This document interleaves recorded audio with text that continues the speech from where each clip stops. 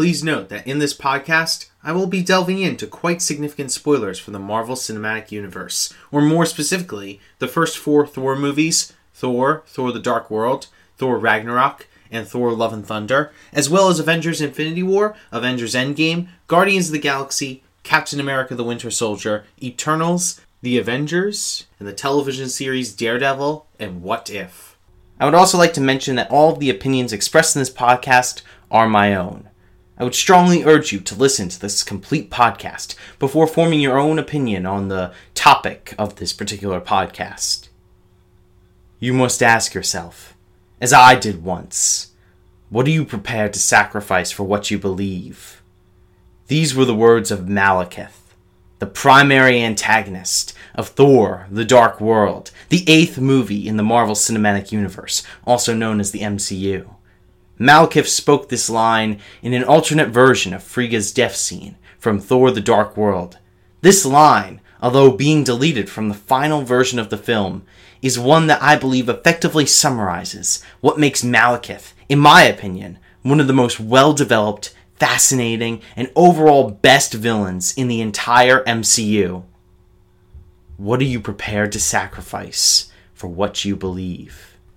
Sacrifice and belief are some of the preeminent characteristics that make Malekith a great villain for Thor the Dark World.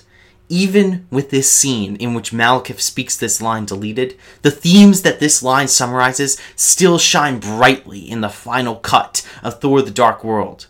Because, at his heart, Malekith is a scared little boy who desperately sought to return to a universe that was already gone.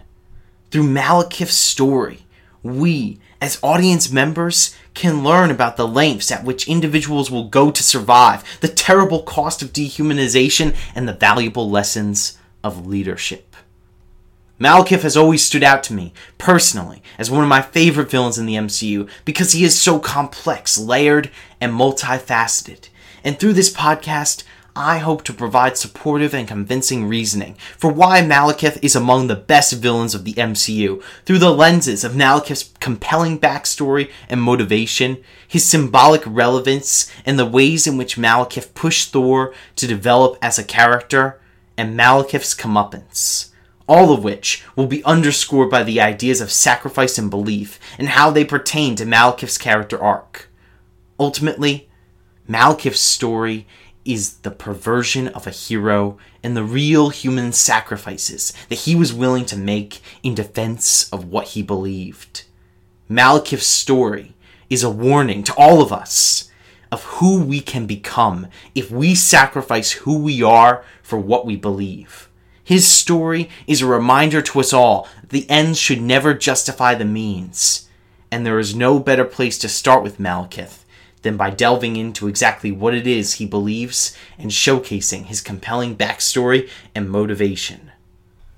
Perhaps the most important factor in what makes Malekith such a well-written villain is his compelling backstory and motivation. Thor the Dark World establishes Malekith as a character who truly believes himself to be the hero of his own story.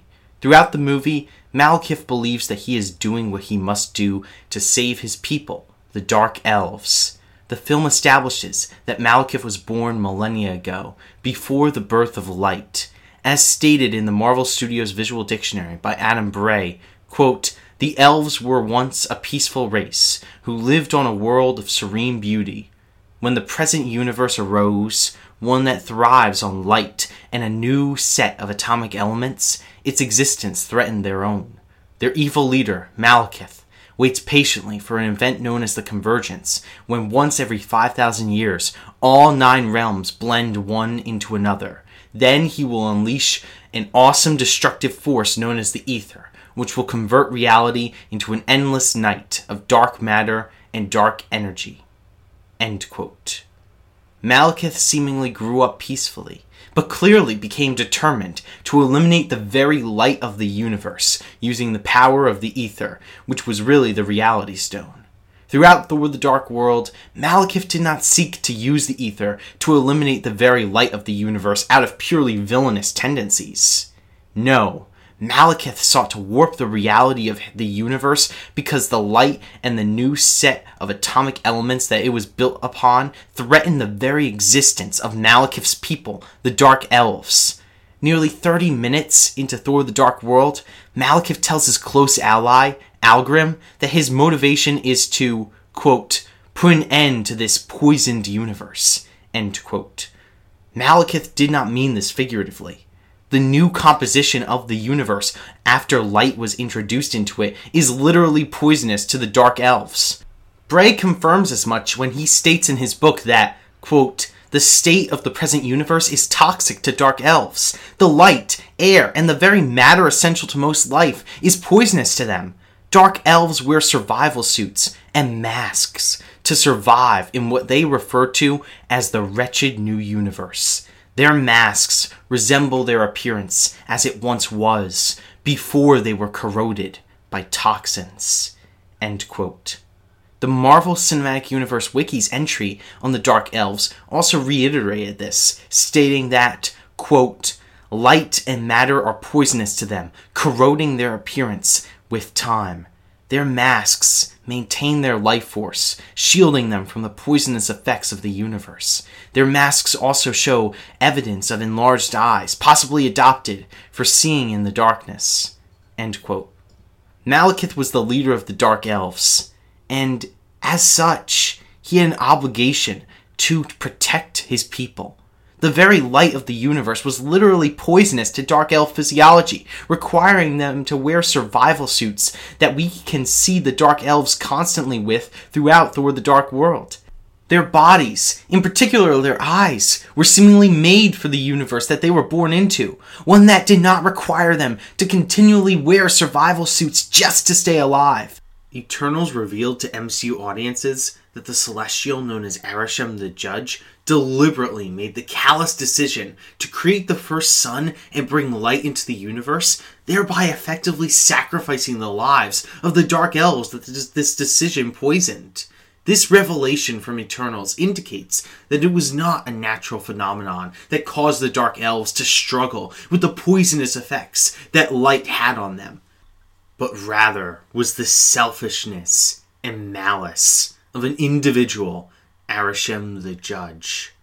Arishem the Judge victimized the Dark Elves in order to birth his own new species. Tellingly, Arishem's goals throughout Eternals remain consistent with his insidious treatment of the Dark Elves. Arishem's ultimate plan in Eternals is to sacrifice all of the people on Earth so that a new Celestial, Tiamat, could be born.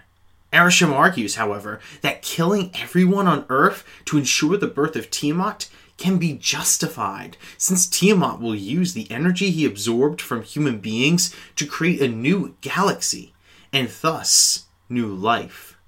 This shrewd sacrifice that Arishem advocates for throughout Eternals is essentially the very same unethical calculation he made to poison the Dark Elves in exchange for allowing for the creation of humans and other new species that rely on light to survive.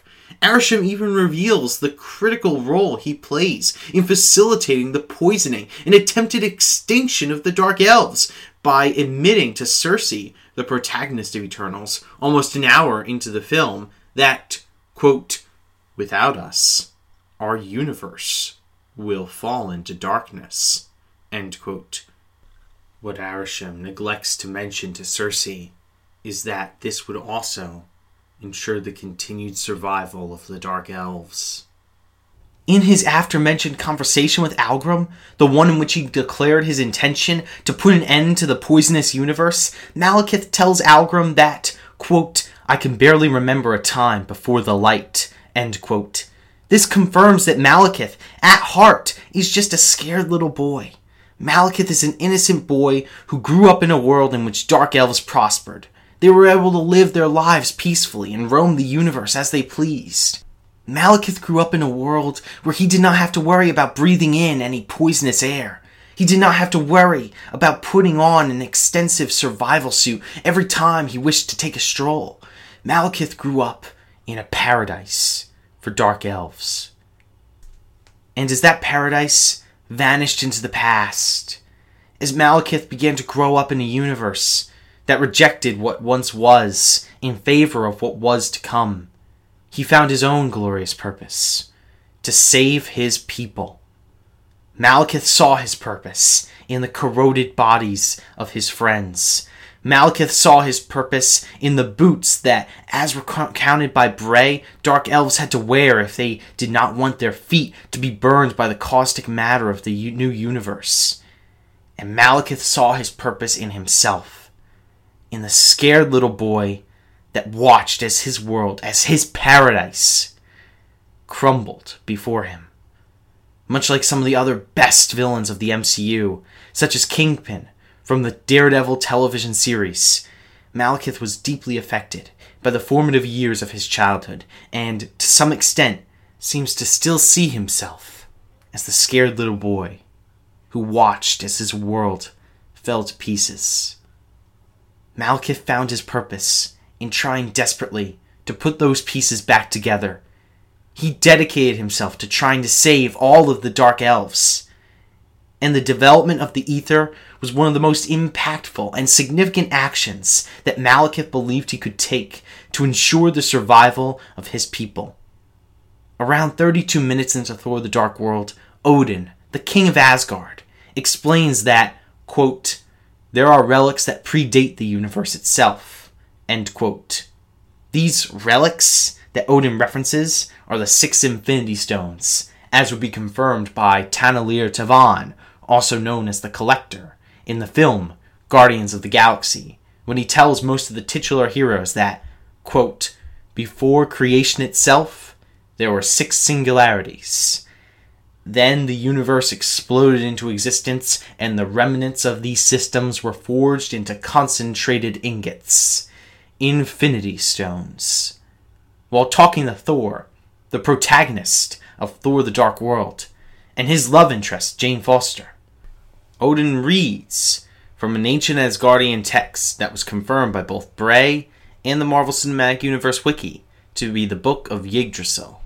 In this scene, Odin, referencing the Book of Yggdrasil, explains that, quote, "Malekith made a weapon out of that darkness, and it was called the Aether. While the other relics often appear as stones, the Aether is fluid and ever-changing. It changes matter into dark matter. It seeks out host bodies, drawing strength from their life force. Malekith sought to use the Aether's power to return the universe to one of darkness." End quote.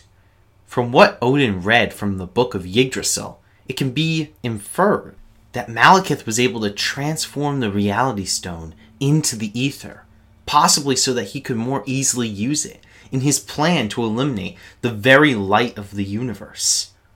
According to this description of the Aether by Odin, it stands to reason that Malekith would have put himself in harm's way by exposing himself to the Aether. The Aether, from what Odin read from the Book of Yggdrasil, would have drawn strength from Malekith's own life force.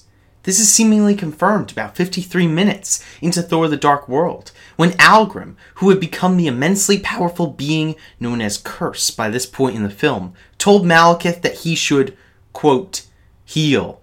You will need your strength to reclaim the Aether." End quote. Curse was seemingly telling Malekith to heal and to muster up as much strength as possible, because he knew that the Aether would draw its strength from Malekith's life force, thereby weakening him and putting him in danger. So, after all of the suffering he had endured in this new, poisonous universe, Malekith was willing to endure more pain and suffering by allowing his life force to be exploited by the Aether. However, that is just because Malekith truly believes in his mission. He believes that he is truly the hero of his own story. And Malekith so deeply believed in the virtue of his plan to make the universe safe once again for all Dark Elves that he exposed himself to the dangerous power of the Aether. It should be noted that Because Malekith is a dark elf who has lived for thousands of years and was seemingly powerful enough to effectively wield the power of an Infinity Stone, the relative risk that he took in wielding the Ether was likely not quite as great as the risks that humans without superpowers like Jane Foster had in exposing themselves to the Ether. Nevertheless, though, Malekith was still putting himself in harm's way by exposing himself to the raw power of the Ether, all because he believed so deeply in what he was doing to protect his people and to ensure that no more of his friends or family would have to suffer as they had in the past. Not only does Malekith deeply believe that he is doing what is best for the Dark Elves, so do his people. Around 29 minutes into Thor the Dark World, Malekith began to doubt the effectiveness of his efforts to save his people as he ventured out on Svartalfheim, which, as recounted by Bray, was the home world of the Dark Elves and, quote, was laid waste by a war with King Bor and the Asgardians, end quote.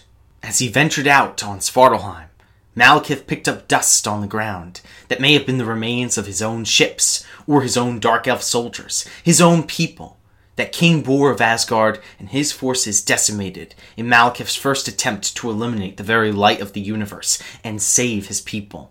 Malekith, with the dust of his previous failure in his hand, vocalized his own doubts about his effectiveness in protecting his people, saying, quote, "Look upon my legacy, Algrim. I can barely remember a time before the light," end quote. Algrim put his hand on Malekith's shoulder and told him, confidently, that, quote, "Our survival will be your legacy," end quote. The fact that the individuals around Malekith, most apparently being his close ally Algrim, believed him to be the hero that they needed to save their people injects an incredible amount of pathos into the journey of Malekith, since seemingly many of his people believe in him and follow him into battle because they see him as a hero. Even when Malekith began to doubt his own effectiveness, Algrim reassured Malekith that he would be remembered for the good work that he had put in to try to save the Dark Elves. Algrim did this because he believes in Malekith and wants him to succeed. The majority of Malekith's Dark Elf followers do not seem to see him as some tyrannical despot who justifies his own vile actions with the notion that what he does is for the greater good of the Dark Elves. No, they see him as a hero who's fighting for their survival and saving them from the brink of extinction, and Algrim's support of him is emblematic of this. One of the most telling interactions between Malekith and Algrim comes about 33 minutes into Thor the Dark World when Algrim allows himself to become the being known as Curse. Malekith tells him in the scene, quote, "You will be the last of the cursed," end quote. Algrim responds with, quote, "Let my life be sacrificed. It is no less than our people did, or you have done," end quote. At this, Malekith's eyes widen in an expression that I interpret as realization. Realization that he truly is the hero of his own story, leading a dedicated group of individuals who adamantly believe in the dream that he has for their people. In the junior novelization of Thor the Dark World, which was adapted by Michael Siglain, some minor changes were made. However, the story follows the plot of the cinematic source material very closely until its 9th and final chapter. In the 6th chapter of the book, on page 62, there is one scene that is adapted which I believe complements the content of the movie very nicely. In this scene, quote, Algrim approached Malekith, who was standing without his helmet, rasping as he breathed in the toxic air. "My wife and I would sit here on the shore and watch our children play." "I can still see the reflection of the waves on her face and feel the cool of the black wind," Malekith said as he kneeled down and sifted through black ash that covered the land. "I will restore our world to its former splendor, or I will breathe this poison air until it kills me." In a show of support, Algrim unhooked and removed his mask and breathed in the same toxic air. Malekith was impressed by his fellow Dark Elf's loyalty. End quote. The scene continues on to page 63, when Malekith tells Algrim, quote, "Soon the Asgardians will know our pain as their own," Malekith said, looking out at dozens of Dark Elf Ark starships, all of which had crashed on this planet more than 1,000 years ago, all of which served as a grim reminder of what the Dark Elves had lost and just who was responsible." End quote. This indicates that, despite his noble intentions and ideals, like many of the best MCU villains, Malekith crosses the line from hero to villain when his desire to do good becomes an excuse for him to perform bad deeds. Malekith undoubtedly is fighting for the survival of the Dark Elves, in the words of Mark Burrell in his Screen Rant article titled "The 10 Most Underrated MCU Villains Ranked and Almost Extinct People."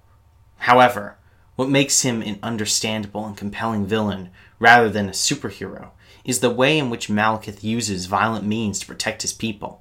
His plan to eliminate the very light of the universe might very well alleviate the suffering of all the Dark Elves, but it would also usher in the suffering of other peoples and species. Malekith knows and understands the violent repercussions that his plan to return the universe to the darkness from which it originated will have. Because for him, it is not just about simply saving his people. It is also about making a statement. Throughout Thor the Dark World, Malekith seeks to show all of the people of the universe, particularly the Asgardian forces that actively fought against his efforts to save his people, what thousands of years of pain felt like for the Dark Elves. He sought to show them the consequences of their blissful ignorance to the plight of the Dark Elves. He sought to make a statement about the oppression felt by the Dark Elves. Nearly 30 minutes into Thor the Dark World, Malekith tells Algrim that, quote, "the Asgardians will suffer, as we have suffered," end quote. Malekith has every right to be frustrated with the situation of the Dark Elves. The universe he grew up in has since left him behind. His people need extensive protection with their armor, masks, and boots just to survive on a daily basis. And not only did King Bor and the Asgardian forces seemingly never help the Dark Elves readjust to a universe that was not made to accommodate them, but when Malekith eventually tried to return the universe to the darkness that once was, Bor and his Asgardian forces went to war with them. Nearly 33 minutes into Thor the Dark World, Odin even tells Jane Foster, with a hint of pride, that when his father, Bor, went to war with the Dark Elves, quote, "he killed them all," end quote. The Dark Elves clearly deserved much more empathy and compassion than they received from those who had never experienced the level of suffering that the Dark Elves faced on a daily basis due to the poisonous composition of the new universe. However, Malekith's desire to make those that had ignored or ruthlessly attacked himself and his people feel what they had felt is ultimately what makes him a villain. I personally think that it is so tragic and compelling to have a villain who is both so close and so far away from being a hero. In his book, Bray articulates that, quote, "Malekith is spiteful and malevolent. He could use the infinitely powerful ether to create an isolated safe haven for the Dark Elves to live, but instead, he seeks to plunge the entire cosmos back into darkness and destroy all other life," end quote. With the knowledge that the ether is really the reality stone, and that Malekith could use it, in Thanos' words from 51 minutes into Avengers Infinity War, to ensure that, quote, "reality can be whatever I want," end quote, he could easily enact the plan that Bray describes of simply developing a safe haven for the Dark Elves. He could easily be a full-fledged hero who saved his people from extinction without having to hurt anyone. Think about that. Malekith could be a hero. However, his sheer spite for having been neglected by so many, even the universe itself, means that he will not rest until the Dark Elves can freely and safely roam the entire universe, not just some isolated safe haven.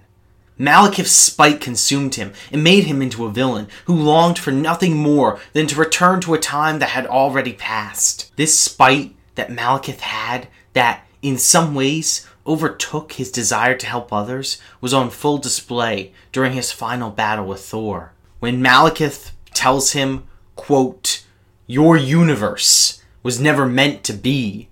Your world and your family will be extinguished, end quote.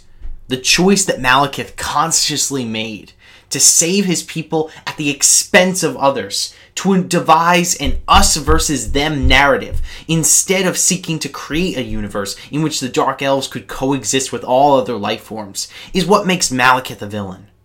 But the very fact that if Malekith just let go of his spite for being neglected, if he simply tried to move forward and create a new Dark Elf safe haven, instead of being so obsessed with moving back to the way that things once were, when the universe was comprised of darkness and was completely absent of light, he would be considered perhaps just as heroic as Thor. Is quite a complex idea. After all, what is a better villain than a hero who lost his way? The symbolic relevance of Malekith is one of the paramount reasons for why I personally believe that he is a great MCU villain. He may be a dark elf that has been alive for thousands of years, but there is something intrinsically human about what he represents. The treatment of Malekith, and the Dark Elves as a whole, by the Asgardian Empire, seems to symbolize the treatment of many oppressed peoples in the real world. Asgard has already been established within the MCU as a symbol of imperialist expansionist empires. In fact, within Thor Ragnarok, the main villain, Hela, the bloodthirsty first child of Odin and the goddess of death, is shocked about 43 minutes into the movie to discover that she has largely faded into obscurity. While examining paintings depicting the supposed history of Asgard, Hela says, quote, "Has no one been taught our history? Look at these lies. Goblets and garden parties? Peace treaties? Odin, proud to have it, ashamed of how he got it." End quote. Hela then proceeded to destroy the mural of Asgard's supposed peaceful history, revealing a much more accurate mural depicting Asgard's history hidden beneath it, with images of herself fighting alongside Odin on the battlefield now visible. Hela told her ally, Scourge, that, quote, "We were unstoppable. I was his weapon in the conquest that built Asgard's empire. One by one, the realms became ours. But then, simply because my ambition outgrew his, he banished me, caged me, locked me away like an animal." End quote. With these quotes from Hela in mind, it becomes clear that Asgard is very much a representation of an imperialist empire. Asgard, as Hela described, is an empire that was built around the conquest and death brought about by Odin and Hela. The fact that Odin apparently tried to hide so much of Asgard's bloody history from its people, going as so far as to cover up a mural depicting Asgard's devastating conquests with another mural depicting a falsified version of Asgard's history in which it expanded across the 9 realms through peaceful and benevolent means, indicates the whitewashing strategies that Odin repeatedly utilized to cover up Asgard's dark history of violence and bloodshed. With the Dark Elves, the whitewashing strategy that Odin chose to employ is dehumanization. Throughout Thor the Dark World, Odin repeatedly refers to the Dark Elves not as his fellow neighbors in the universe, but rather demeaningly as, quote, "these creatures," end quote. The king of Asgard, an empire with the resources and capacity to support the Dark Elves, looked at the individuals of a suffering people desperately searching for a way to survive and live their lives happily and freely, not as individuals, but as creatures. Even though Frigga, the queen of Asgard, was generally characterized in the MCU as a noble and kind individual, she too uses this choice word almost as a derogatory term when speaking to Malekith, saying to him about 47 minutes into Thor the Dark World, quote, "Stand down, creature, and you may still survive this," end quote. This disgusting dehumanization by Odin and Frigga of the Dark Elves is representative of some of the ways that oppressors in our real world have treated struggling communities. In his Vox article titled The Dark Psychology of Dehumanization Explained. Brian Resnick states that, quote, at Stanford, Albert Bandura showed that when participants overhear an experimenter call another study subject an animal, they're more likely to give that subject a painful shock.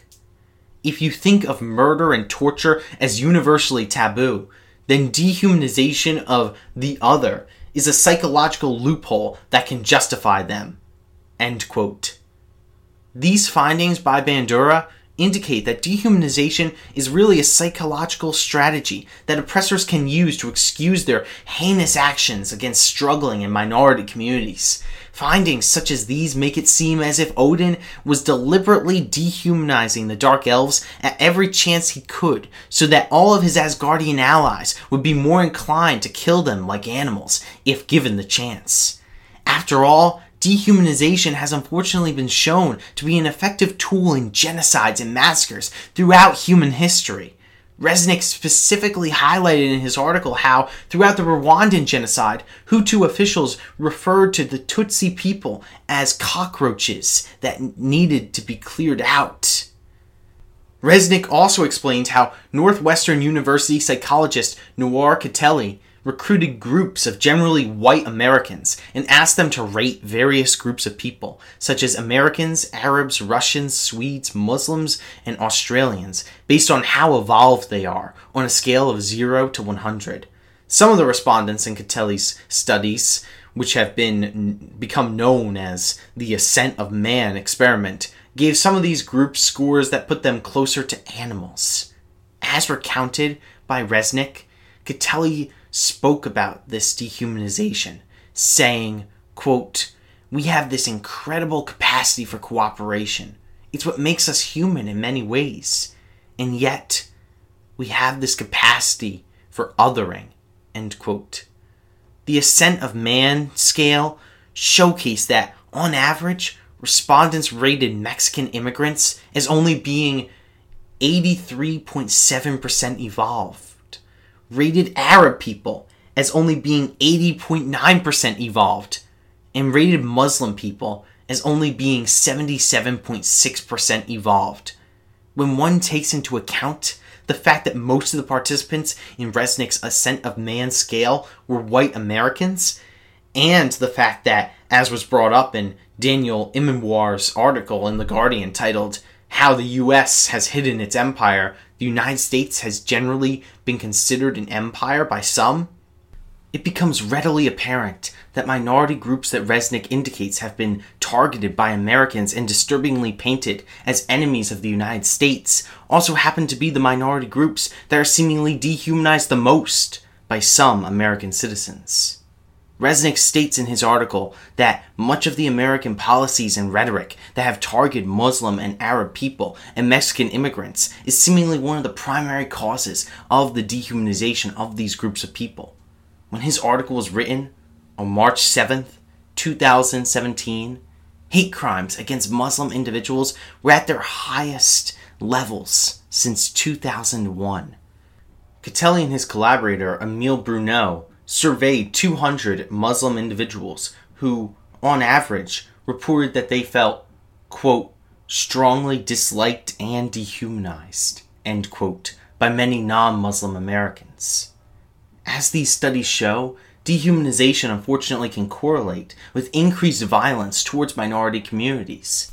Dehumanization has been a tool that has repeatedly been used by powerful hegemonies in an effort to justify their own lack of empathy for struggling minority communities. Whenever Odin refers to the Dark Elves as these creatures in Thor the Dark World, it continues a deliberate and painful strategy to erase the pain felt by an almost extinct people struggling to survive in a universe that seems at war with their very physiology. Tellingly, audiences of Thor the Dark World first learn about the Dark Elves in a whitewashed version of history told by Odin at the very beginning of the movie. It is only as more information is revealed about the Dark Elves throughout the rest of the movie that audiences realize the full extent of the whitewashing tactics employed by Odin to erase the pain felt by the Dark Elves. In this opening, Odin states that, quote, "Long before the birth of light, there was darkness. And from that darkness came the Dark Elves. Millennia ago, the most ruthless of their kind, Malekith, sought to transform our universe back into one of eternal night. Such evil was possible through the power of the Ether, an ancient force of infinite destruction." End quote. From Odin's summary of Malekith's intentions, one would be led to assume that he merely wanted to eliminate the very light of the universe just because he is ruthless and evil. He left out very key and important details about what the Marvel Cinematic Universe wiki refers to as the first Dark Elf conflict.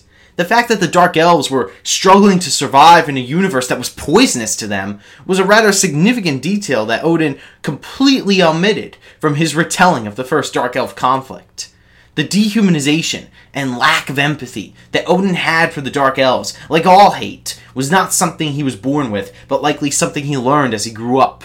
After all, Odin probably had never even seen a Dark Elf in the flesh prior to the events of Thor the Dark World, since it was his father, Bor, who fought Malekith's forces in the first Dark Elf conflict, and Odin was under the impression that all the Dark Elves were killed by Bor and his Asgardian forces prior to Malekith's hostile engagements with the forces of Asgard in Thor the Dark World.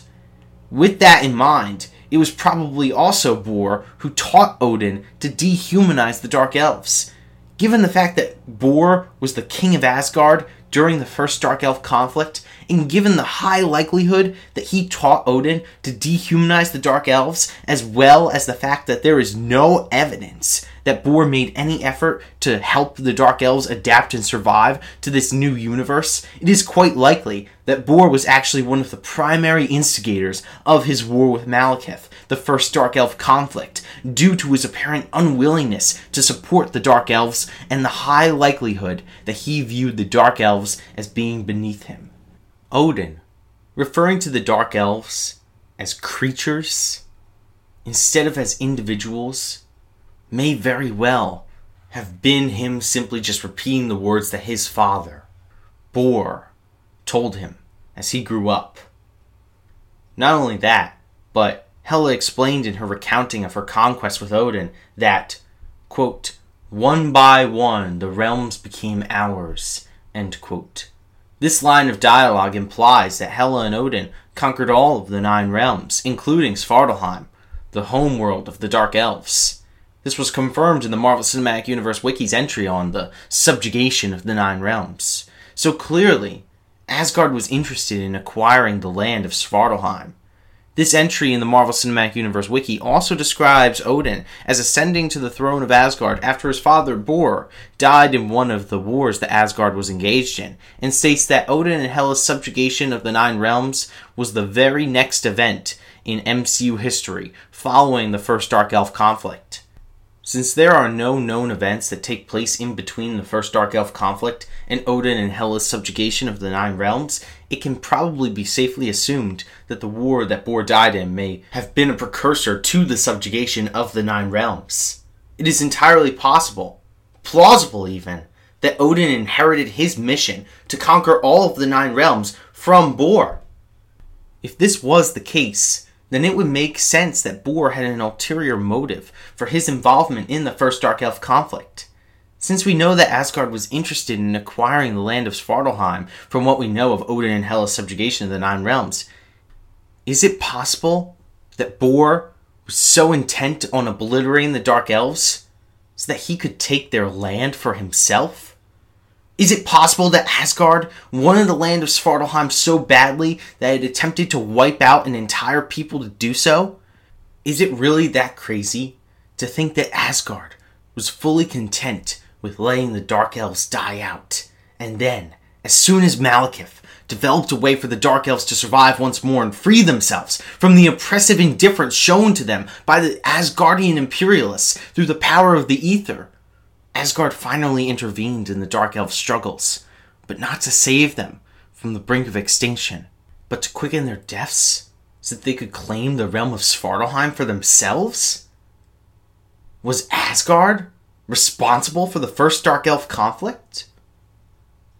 Svartalheim may not have been devoid of light, and therefore was not entirely safe for the Dark Elves, since, as Bray articulated, despite it being rich with dark matter, Svartalheim did receive some light from a dying star that was being consumed by a black hole. However, it was still Malekith's home, and the home of all the Dark Elves. Had Malekith succeeded in his plan to eliminate the very light of the universe, it is quite likely that many of the Dark Elves may have set up permanent homes on Svartalheim. The fact that Asgard's leaders staked a claim to Svartalheim so quickly after the Dark Elf forces had been defeated in the first Dark Elf conflict, well, at least quickly in the terms of the elongated lifespans of Asgardians and Dark Elves, suggests the potential ulterior motives that Asgard's leaders may have had in the first Dark Elf conflict.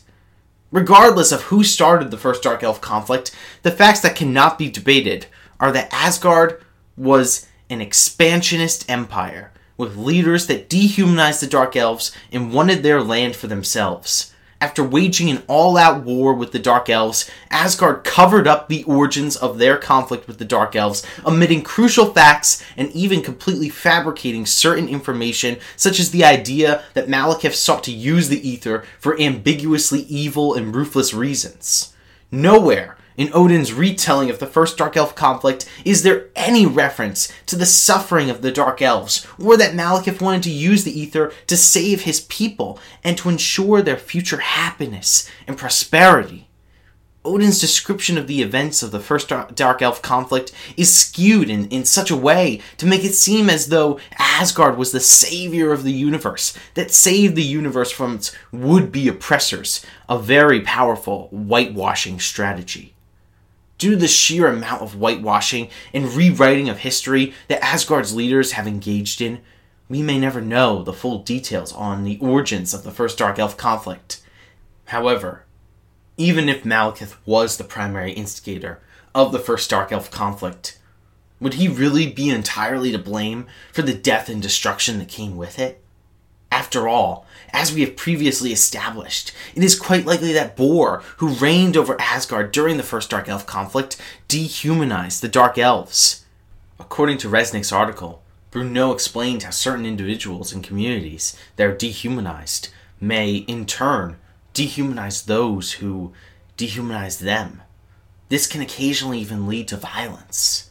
This research indicates that Malekith's decision to use the reality-bending Aether to return the universe back into one of complete darkness, thereby endangering many other peoples who rely on light to survive, instead of simply using the Aether to create a safe haven for the Dark Elves, may very well have been the result of the dehumanization and lack of empathy that he and his people received from powerful and thriving civilizations such as Asgard. The cost of whitewashing tactics that the leaders of Asgard employed to ignore the ugly truth about how they attained such desirable wealth and status is incredibly high. Rather tragically, throughout Thor the Dark World, the protagonist of the film, Thor himself, never truly learns the full extent of Malekith's motivations. All he learns is the whitewashed version of history about the Dark Elves, one that seemingly completely omits the negative effects that the atomic elements that compose the new universe have on Dark Elf physiology. When speaking to Odin and Jane Foster about the Dark Elves and about Malekith's motivations, about 32 minutes into Thor the Dark World, and seemingly quoting the Book of Yggdrasil, Thor says, quote, "Born of eternal night, the Dark Elves come to steal away the light. I know these stories. Mother told them to us as children." End quote. Tragically enough, never throughout the movie is Thor made aware of why Malekith wants to steal away the light, as he says. And tellingly, almost 55 minutes into Thor the Dark World, right after Odin refers to the Dark Elves as creatures, Thor explains his plan to defeat Malekith as follows, quote, "When Malekith pulls the Aether from Jane, it will be exposed and vulnerable, and I will destroy it and him." End quote. This line right there is the cost of dehumanization. Whether he knew it or not, Thor was seemingly subconsciously influenced by the insistence of Odin that the Dark Elves are creatures that are somehow lesser beings. Would Thor have been so willing to destroy Malekith if he knew of the true suffering of the Dark Elves? Would he have considered reasoning with Malekith if Thor knew that they essentially had the same goal, to protect their people? In his conversation with Odin, around 54 or 55 minutes into Thor the Dark World, Thor responds to Odin's claim that, quote, "You overestimate the power of these creatures," end quote, with, quote, "No, I value our people's lives," end quote. Almost 30 minutes into Thor the Dark World, Algrim urges Malekith to continue his quest with the words of, quote, "Our survival will be your legacy," end quote. Both Malekith and Thor were fighting for the lives of their respective peoples. Had Thor known this, perhaps he would have tried to concoct a plan that involved trying to reason with Malekith and find common ground with him before endeavoring to destroy him. However, the fact that Thor decided to try to destroy Malekith and the Aether without attempting to reach out to him and appeal to their similarities as individuals speaks to the dangerous power of whitewashing. The story of Malekith teaches us that whitewashing can cost lives. Rewriting history is a dangerous ordeal. Would the Asgardian and Dark Elf forces have been so willing to kill each other if whitewashing and dehumanization tactics were not used by the leaders of Asgard to erase the pain felt by the Dark Elves? These dehumanizing tactics that the leaders of Asgard utilized seemingly became so influential and widespread that in the events of the Guardians of the Galaxy film, about 58 minutes and 30 seconds into the movie, a Dark Elf can be seen in the Collector's Museum, locked up in a tank like an exotic creature. Think about this for a moment. A living Dark Elf was put on display in a museum as a collectible, someone who was viewed as a lesser being, an animal even. It is important to note that in Thor the Dark World, following the defeat of Malekith, Lady Sif and Volstagg, two of Thor's most trusted friends of some of Asgard's most prominent warriors, trusted the Collector enough to give him the Aether, which was really the Reality Stone for safekeeping, presumably on orders from the leadership of Asgard. As Bray recounts in his book, quote, "Nowhere is a mining outpost built inside the severed head of an ancient celestial being. It is a lawless place that attracts criminals keen to mine rare celestial body parts, which are highly prized in the black markets across the galaxy. It is also home to the infamous Collector, Tonalier Tivan, who has agreed to pay Gamora 4 billion units to procure the precious orb for his museum." End quote. About 33 minutes into Avengers Infinity War, Thor, when asked by Gamora why her father, the villainous Thanos, who was searching for all of the Infinity Stones, would travel to nowhere, Thor responded with, quote, "Because for years the Reality Stone's been safely stored there with a man called the Collector," end quote. To this, Peter Quill, also known as Star-Lord, a close ally of Gamora's, told Thor that, quote, "If it's with the Collector, then it's not safe. Only an idiot would give that man a stone," end quote. To this, Thor responded with, quote, "Or a genius," end quote. So clearly, Lady Sif and Volstagg gave the Collector the Aether, which was really the Reality Stone, with the authorization of the leaders of Asgard. Thor, who would eventually become the king of Asgard, even went as far to say that giving the Collector one of the 6 Infinity Stones was a stroke of genius. For the High Command of Asgard to have trusted the Collector so much to give him the Aether, one of the most powerful relics in the entire universe, with the apparent confidence that he would safeguard it in his collection, it is quite safe to assume that Asgard had previously interacted with the Collector. With that in mind, and knowing that many of the leaders of Asgard dehumanized the Dark Elves, it seems quite plausible that some of the denizens of Asgard's dehumanization of the Dark Elves may have encouraged the Collector to continue that cycle of dehumanization and essentially give him permission to cage at least one Dark Elf that we know of, encased in a tank, to be displayed and shown off like a creature at a zoo. Malekith was fighting for the safety, survival, happiness, but also the dignity and prosperity of the Dark Elves. Shortly after he failed, at least one dark elf was locked up in a museum, continuing the cycle of dehumanization that the whitewashing strategies of Odin and probably Bor had wrought. Although Malekith certainly could be classified as a villain for threatening the lives of all the species that relied on light to survive, like many of the best villains are able to do, he was also very much the hero of his own story. Malekith's plan to eliminate the very light of the universe, while flawed, certainly had its fair share of heroic attributes, not the least of which being that Malekith was seemingly standing up to Asgard, the literal representation of a whitewashing imperialist empire. Guardians of the Galaxy as a film did an excellent job, in my opinion, using subtle visual storytelling to convey the cost of Malekith's failure to eliminate the very light of the universe and find salvation for his people. Since Malekith was not able to restore the universe back into one of darkness, which would have ensured the survival of his people, dark elves were being inhumanely housed in tanks and stored as animals at least a year after Malekith's defeat, since, according to Avengers Endgame, the events of Thor the Dark World and Guardians of the Galaxy take place about a year apart in 2013 and 2014, respectively. This narrative of the dehumanization of the Dark Elves is reinforced in more recent MCU projects. In What If, Episode 2, What If T'Challa Became a Star-Lord? Dark Elves are depicted to be once again in cages in the Collector's home on Nowhere. This episode even expands upon the lengths at which the Collector will go to embrace disgusting forms of cultural appropriation when he proudly brandishes, quote, a dagger forged in dark matter, taken from the ruler of the Dark Elves, end quote. This episode also gives the Collector a very intriguing comeuppance when he is locked up in one of his very own display cages, and his enslaved servant, Karina, releases all of his prisoners, including multiple Dark Elves, who subsequently encroach upon and confront the Collector, as he fatalistically says, quote, "O Karma," end quote.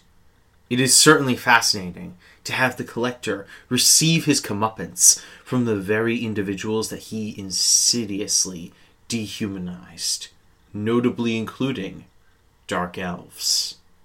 They had suffered for so long as a result of the neglect and dehumanization given to them by people such as the Collector. This is what Malekith was fighting against. The Dark Elf in the Collector's tank in 2014, roughly a year after Malekith's defeat, is a visual reminder that Malekith was fighting for his people. His defeat meant the continued suffering of his people, and it meant that they would continue to be neglected and dehumanized by the powerful forces of the new universe. Like some of the best villains, Malekith's death was not necessarily a positive outcome. Thor seemingly did not even really get to hear Malekith's story before he died, beyond Malekith's brief statement to Thor that, quote, "Your universe was never meant to be," end quote. The whitewashing, dehumanizing tactics employed by the leaders of Asgard made it so that even someone like Thor, who, as a member of the Avengers, generally fights for just causes, was made unaware of the true origins of the conflict between Asgard and the Dark Elf forces when he intervened in it. Nearly 56 minutes into Thor the Dark World, after Thor asks his father what makes him any different from Malekith, Odin responds by chuckling, and then saying that, quote, "The difference, my son, is that I will win," end quote. It is said that the victors write the history books. Since Malekith lost both the first Dark Elf conflict and the second Dark Elf conflict, his story, his true story, tragically enough, may never be revealed to the majority of people living throughout the Nine Realms. Who would have expected, however, that the price of victory would also carry the price of truth with it? There is some very powerful symbolism in Thor the Dark World, however, that I believe effectively showcases how Malekith responded to the constant dehumanization and whitewashing of the Dark Elves. In his battles, Malekith utilized his fleet of arcs, which as recounted by Bray, were the names of the Dark Elf battleships that Malekith employed in his battles with the forces of Asgard, and that carry and deploy smaller Harrow fighters. Throughout Thor the Dark World, Malekith's arcs and Harrow fighters are shown to have the ability to become practically invisible to the eye.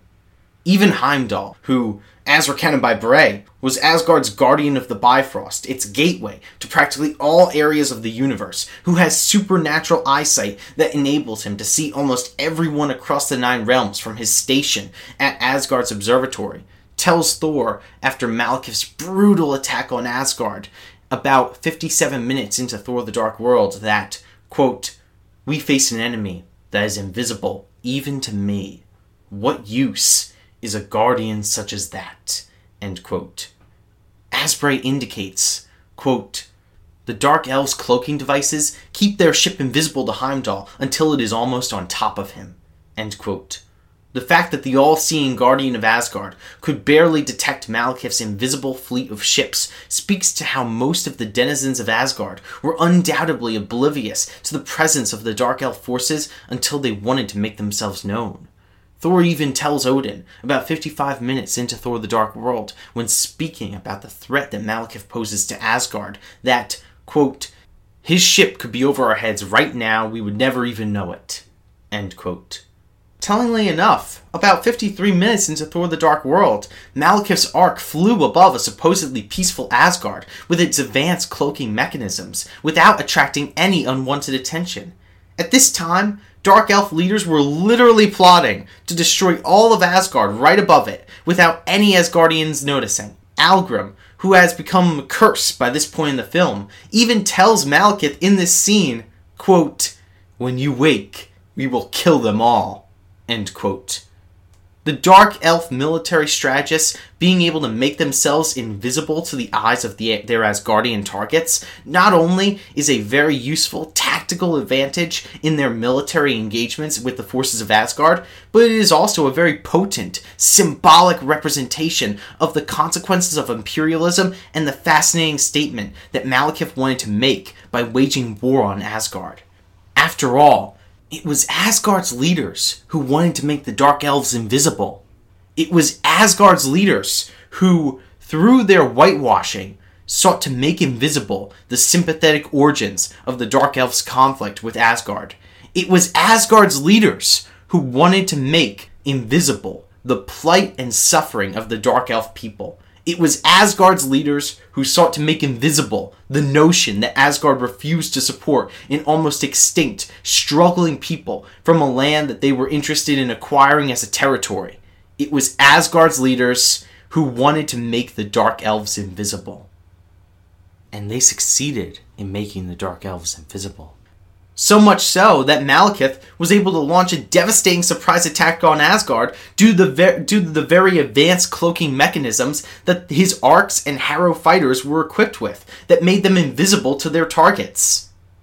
Malekith was somewhat able to exploit the desire of Odin, and likely his predecessor Bor as well, for the Dark Elves to disappear in his attack strategies.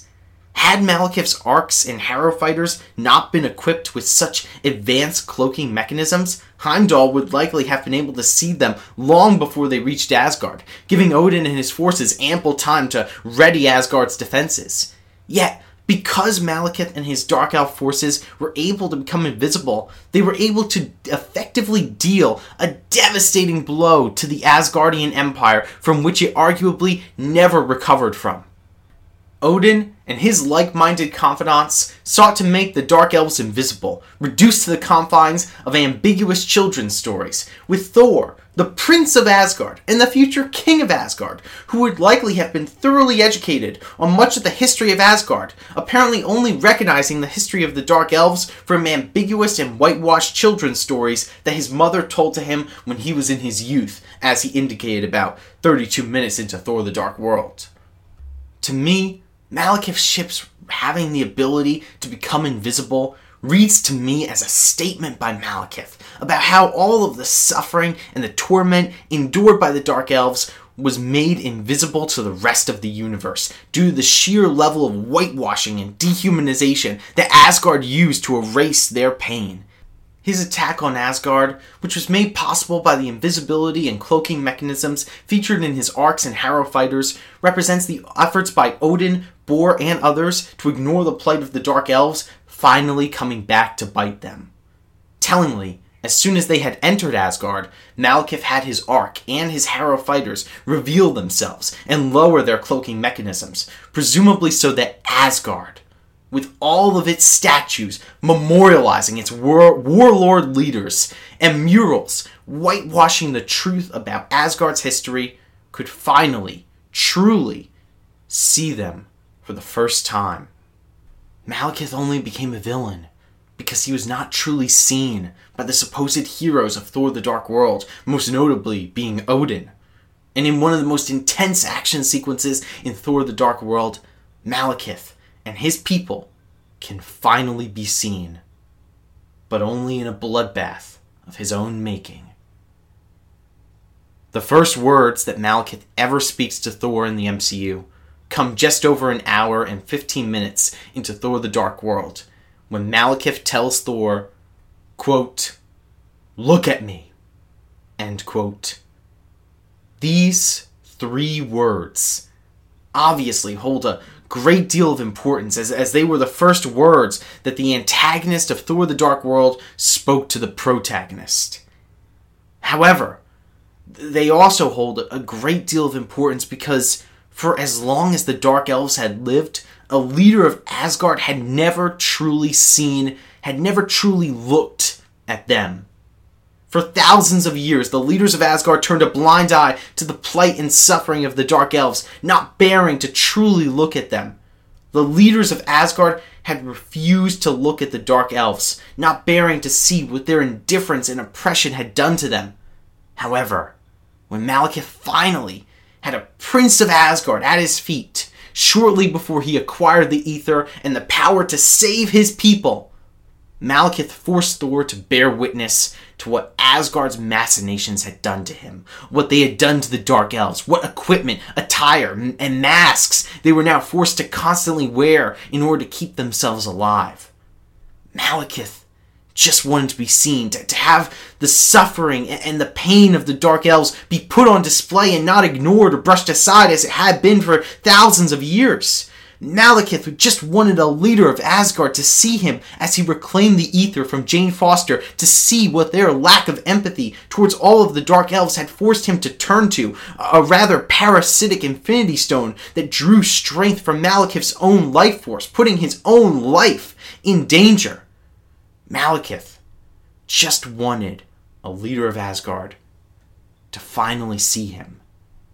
After having lost his family, his wife and children, if Thor the Dark World Junior novelization's inferred recountment of their deaths is to be believed, to the indifference of an Asgardian empire primarily interested in acquiring more territory and gold, it is no small wonder that Malekith just wanted to be seen, to finally be looked at.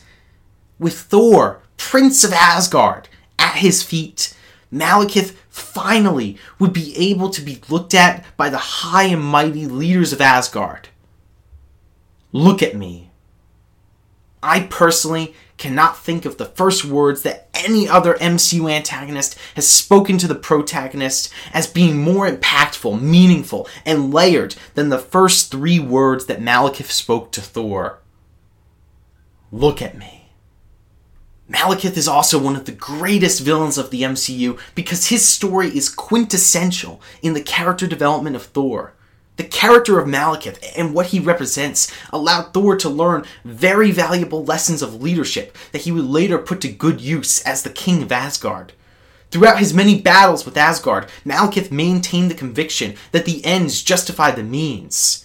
Towards the end of the first Dark Elf conflict, in a battle that the Marvel Cinematic Universe wiki aptly refers to as the first battle of Svartalfheim, nearly 3 minutes into Thor the Dark World, when Malekith was at a tactical disadvantage and was being defeated by Bor and his Asgardian forces, he chose to drop his fleet of arcs from the sky. Malekith, dropping his arcs from the skies of Svartalfheim, was a tactic designed to lay waste to the forces of Asgard while he and some of his confidants made their escape. However, Malekith dropping his arcs on the forces of Asgard also killed many of the Dark Elf forces that they were fighting, not to mention any of the Dark Elf personnel that may have been manning the arcs. While retreating with Algrim, Malekith explained his decision to drop his arcs on the battlefield below by saying, quote, "Their deaths will mean our survival. This war is far from over." End quote. Malekith, whose entire motivation revolved around saving his people, chose to sacrifice many of them so that he could fight to save his people another day. He fervently believed that the ends justified the means, and that his goal of saving his people from the poisonous composition of the new universe would justify his willingness to essentially kill many of his people in order to escape to enact this plan. Many centuries later, Malekith began to second-guess his willingness to sacrifice so many Dark Elf lives in order to save those that are left, picking up the dust of his fallen soldiers and warships and saying, about 29 minutes into Thor the Dark World, quote, "Look upon my legacy, Algrim. I can barely remember a time before the light." End quote. However, Algrim immediately responded to Malekith by reassuring him of the lessons that Malekith had taught him many centuries earlier, that the ends justify the means, telling him, quote, "Our survival will be your legacy." End quote. Later, nearly 34 minutes into Thor the Dark World, when Algrim was making the decision to become the being known as Curse, the last of the cursed powerhouse soldiers that Malekith tended to deploy in his battles with the forces of Asgard, Algrim tells Malekith, quote, "Let my life be sacrificed. It is no less than our people did, or you have done." End quote. Clearly, with the support of Algrim, Malekith came to the conclusion that sacrifices had to be made in order to ensure victory. Malekith became convinced that it was necessary to sacrifice some of his own people to save the rest. His leadership style revolved around putting his plans before the lives of his own soldiers. For Malekith, strong, tactical, strategic maneuvers came first and foremost, and the lives of his Dark Elf forces, the very people that he had pledged himself to defending, were not quite as strategically important. While Malekith's ultimate plan certainly would benefit the well-being of all of the surviving Dark Elves in the long run, there would be a real human cost. Dark Elf lives would be lost. However, the way that Malekith, and Algrim for that matter, led is through their intense conviction that the ends do justify the means, and that all of the Dark Elf lives that they will lose will have been necessary to save the Dark Elf people from complete and total annihilation.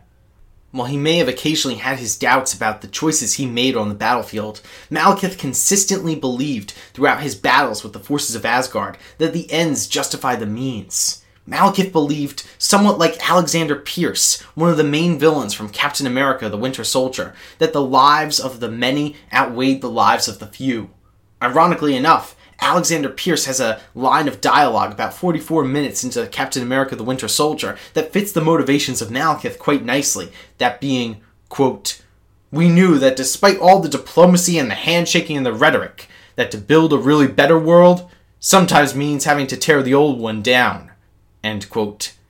As Bray pointed out, Malekith could use the reality-bending powers of the Ether to construct a safe haven for all of the Dark Elves. However, that would be one safe haven in a universe of poison. For a people that spend much of their time traveling across the universe in arc battleships, a single stationary safe haven for the Dark Elves would not be entirely effective in ensuring their long-lasting prosperity. Somewhat like Alexander Pierce, Malekith understood that to build a really better universe for the Dark Elves ultimately meant tearing down the current poisonous one. However, in his efforts to tear down the poisonous universe and create a new one in its wake, Malekith was willing not only to sacrifice many people that rely on light to survive, but also some of his very own Dark Elf forces so that he could escape to enact this plan. While Malekith's generally good-natured ideals backed up his plans, his strategies were backed up purely by the unemotional logistics of his plans, meaning that the deaths of dozens of Dark Elves could be warranted if it meant that the rest could live to survive another day. Malekith's desire to emerge victorious in his battles with Bor, Odin, and Thor outweighed his desire to save as many Dark Elves as possible. What makes this so thematically important is that it demonstrates, ironically enough, that the strategic mindset of Malekith, that which believes that the ends justify the means, was not all that different from that of Odin. There was a very telling conversation between Thor and Odin about 55 minutes into Thor the Dark World, when Thor raises concerns that Malekith could attack and destroy Asgard since his arc had an effective cloaking mechanism. Odin responded to Thor's concerns about Malekith enacting a surprise attack on Asgard by telling him, quote, "If and when he comes, his men will fall on 10,000 Asgardian blades," end quote. Thor instantly raises the valid concern to Odin of, quote, "And how many of our men shall fall on theirs?" End quote. Odin, revealing his own ends justify the means mentality, responded to Thor with, quote, "As many as are needed. We will fight till the last Asgardian breath, till the last drop of Asgardian blood," end quote. In arguably one of the best lines of Thor the Dark World, Thor asked Odin, quote, "Then how are you different from Malekith?" End quote. Odin chuckled, seemingly mocking his son's question, before answering with, quote, "The difference, my son, is that I will win," end quote. Odin believed that victory at all costs is the only true way to look at the world. He, much like Malekith, believed that it was better to sacrifice his forces than to accept defeat. Odin accepted the casualties of war as necessary losses to achieve his end goals, usually of maintaining his rule and Asgard's hegemony across the 9 realms. In fact, nearly 36 minutes into Thor the Dark World, Odin's own wife, Frigga, asked her renegade son, Loki, about his destructive tendencies, asking him, quote, "What of the lives you took on Earth?" End quote. Loki quickly responded with, quote, "A mere handful compared to the number that Odin has taken himself," end quote. This indicates that Odin's desire to kill and sacrifice lives to achieve his ultimate goals was not just isolated to the second Dark Elf conflict. Much like Malekith, it demonstrates that Odin fervently believed that the ends justify the means. A very significant part of Thor's character arc throughout the first 3 Thor movies is his journey to discovering what makes a great leader. Odin and Malekith's rather similar leadership styles serve to further that character arc. Towards the beginning of the very first Thor movie, about 12 minutes in, after a few frost giants broke into Asgard's weapons vault, seeking to steal the casket of ancient winters that Odin had seized from their home in the realm known as Jotunheim many years ago, Thor told Odin that this attempted robbery was proof that Laufey, king of the frost giants, had broken the truce that Odin had brokered with him. When Odin asked Thor how he would handle this situation if he was the king of Asgard, Thor responded with, quote, "March into Jotunheim as you once did. Teach them a lesson. Break their spirits so they'll never dare to cross our borders again." End quote. Thor very clearly believed that at this point in the story that the best way to effectively rule over the Asgardian Empire was to beat all of its neighbors and territories into submission with as much force as necessary. Thor was willing to kill many frost giants in order to ensure that peace prevailed throughout the 9 realms, because he, much like Odin and Malekith before him, initially believed that the ends justify the means. In fact, nearly 7 minutes into the first Thor movie, shortly after Odin explained to Thor and Loki, who were children at this point in the movie, how he defeated Laufey's forces and brought peace to the universe, Thor declared that, quote, "When I'm king, I'll hunt the monsters down and slay them all, just as you did, father," end quote. This highlights how, when he was an impressionable child listening to Odin's stories of war, Thor became convinced that the ends justify the means. His desire to kill all of the frost giants in order to ensure peace throughout the 9 realms is a very apparent example of Thor's initial ends justify the means mentality. When Thor tried to actually enact this plan of traveling to Jotunheim to use force to beat the frost giants into submission, about 20 minutes into the first Thor movie, Laufey warned Thor of the diplomatic consequences that such an act of violence would yield. Laufey, with Loki's help, convinced Thor to return to Asgard before they started a diplomatic incident. However, as Thor began to leave Jotunheim, a frost giant, identified by the Marvel Cinematic Universe wiki as Hailstrom, mocked Thor, saying, quote, "Run back home, little princess," end quote. This led Thor to pummel Hailstrom with Mjolnir, purely out of spite from being mocked, thereby starting a conflict between Asgard and Jotunheim, purely because Thor was spiteful for being mocked by Hailstrom. There was no strategic advantage to Thor letting his anger, thirst for vengeance, and spite consume him in this moment. In fact, Thor's actions in this instance put Asgard at such a strategic disadvantage that roughly 1 hour and 33 minutes into the first Thor movie, Laufey was standing over Odin, the king of Asgard, with a knife made of ice.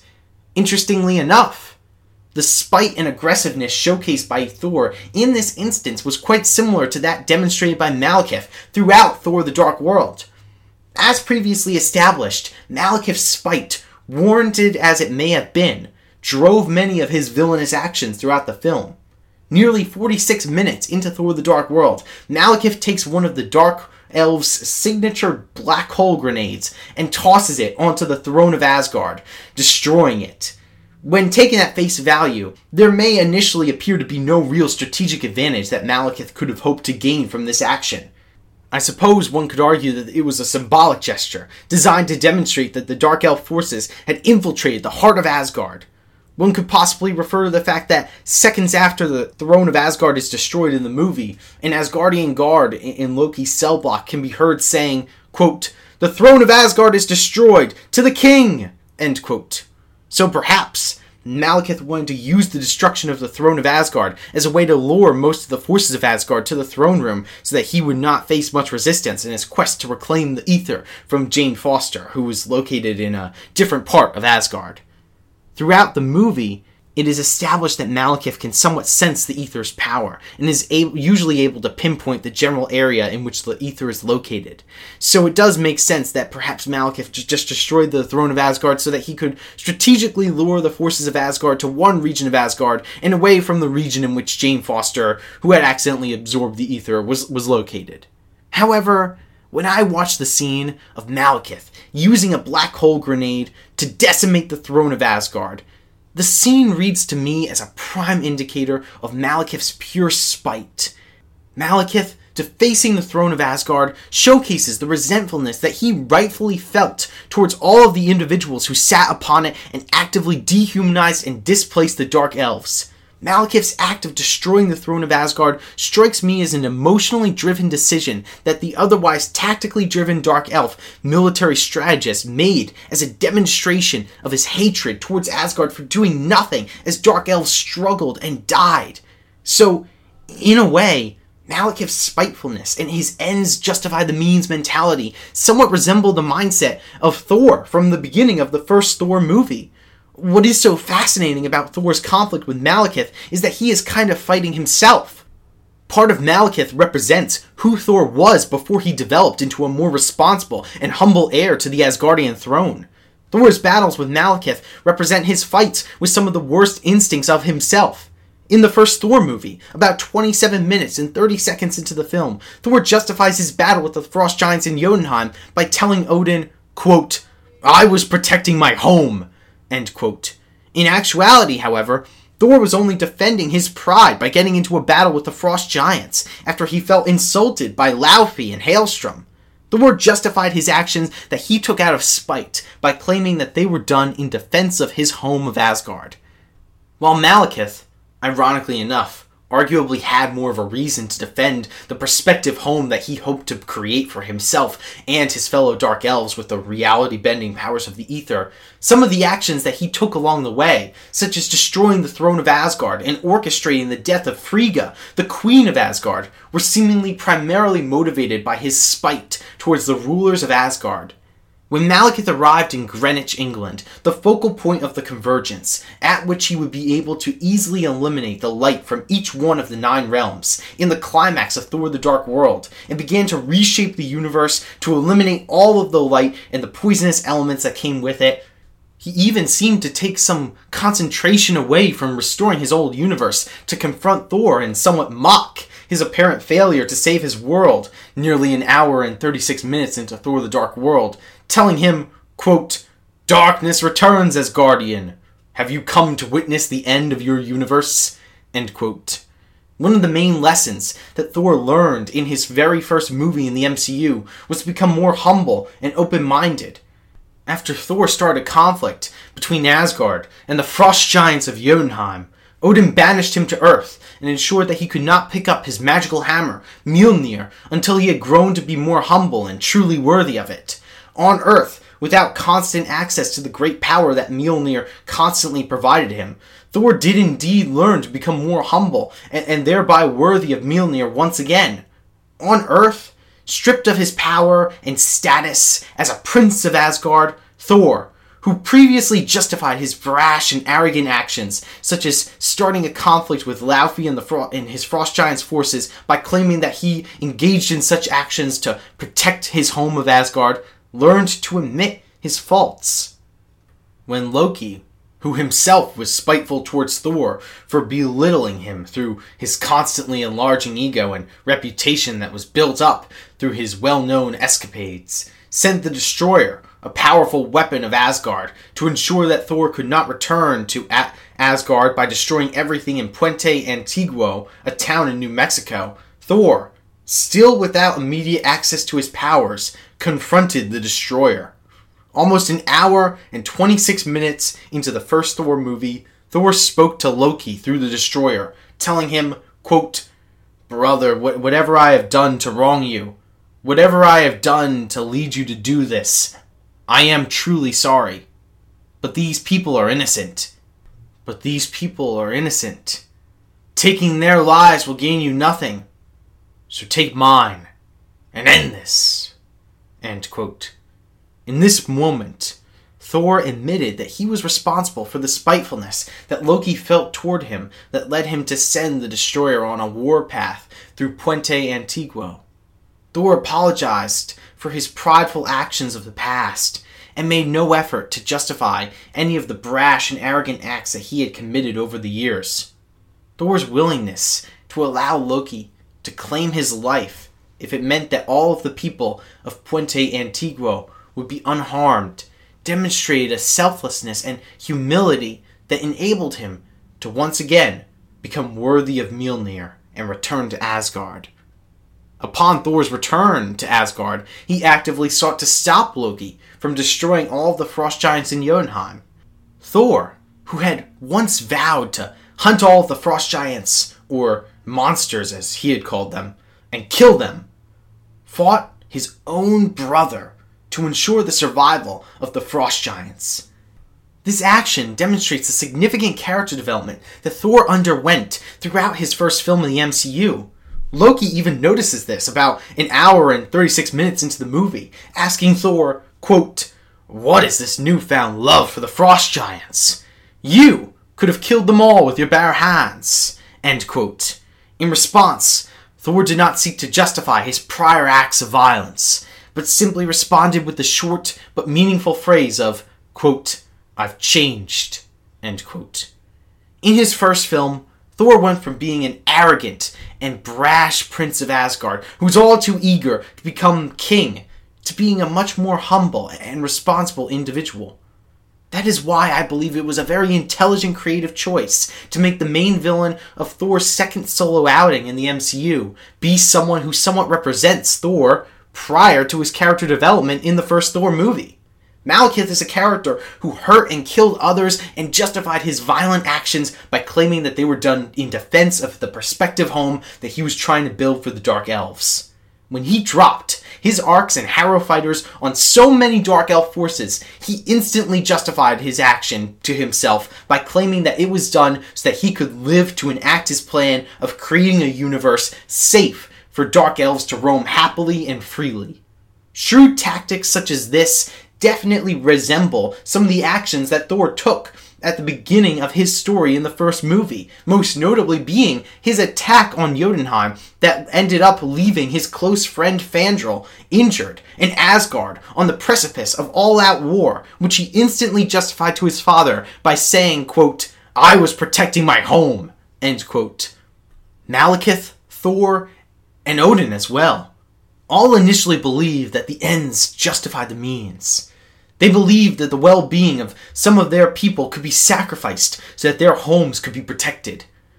While Thor learns in the first Thor film that the ends do not justify the means, so much so that he no longer endorses killing all of the Frost Giants to bring peace and stability to the Nine Realms, Odin and Malekith remain, for the most part, committed to their ends justify the means mentality throughout the Thor trilogy.